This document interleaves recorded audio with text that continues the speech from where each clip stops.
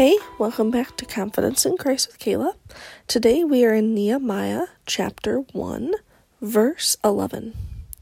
Lord, let your ear be attentive to the prayer of this your servant, and to the prayer of your servants who delight in revering your name.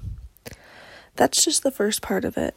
I wanted to just kind of highlight this. I'm starting to kind of dive into the book of Nehemiah, and I think it's really cool.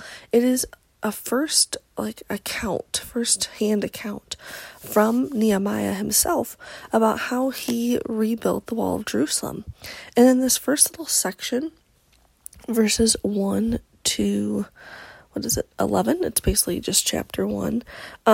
He's telling us about how he had been talking to his brother and who had just come from Judah, and he was kind of given Nehemiah just kind of an account of what had happened because he was curious about what was going on in Jerusalem.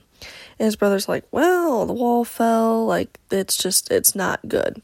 And Nehemiah is heartbroken, and he's moved, and he prays.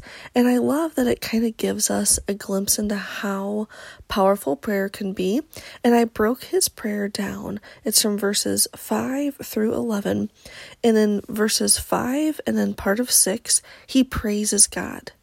And then the next section from the rest of 6 through 7, he repents. He repents and asks forgiveness of the sins of not only him, but also the people in Israel who have done wrong in the sight of God. And then verses 8 and 9, he prays scripture back to God. He reminds God of his covenant that he had made with Moses.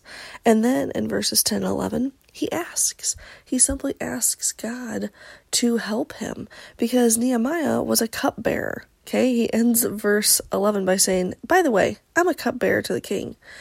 And so this is not the guy you would expect to go back and build a wall in Jerusalem. But that's exactly what he's asking God to help him with here. Not only to rebuild the wall, but just to have the strength and the guts, basically, to go up to the king, his boss, and ask him for help.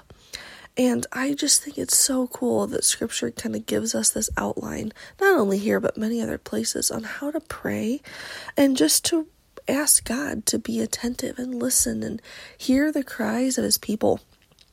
And I love that God doesn't leave anything to question for us. He just kind of lays it out. He goes, hey, you want to know how to pray? This is how you pray. Jesus actually says, this is how you pray in Matthew. And he leads the disciples through how to pray to God. But Nehemiah here gives us another great example of how to do that. Now, there's no right or wrong way how to pray, but there is just kind of an eloquence to it that you can get after talking to the Lord. And I have just frank conversations with him all day, every day. But when I need something or I really want to see God move in a certain area, I come to prayers like this, and I kind of craft my prayers to praise him and then repent of anything that I might not have repented for, and then to pray scripture back to him, to read his words and his promises back to him. And then I ask him, hey, this is what I bring before you. If it pleases you, please grant it to me. And I just think it's a beautiful thing that we can have confidence in, knowing that first off, we can just come before the Lord and bring our requests before him, but that we can praise him, repent, bring scripture back to him, and then ask him. I just think it's such a beautiful thing. So today I pray that you have confidence in going before the Lord. It doesn't have to be some fancy, schmancy prayer. It can just be you talking to God. But if you would rather have something like this, you can do that as well.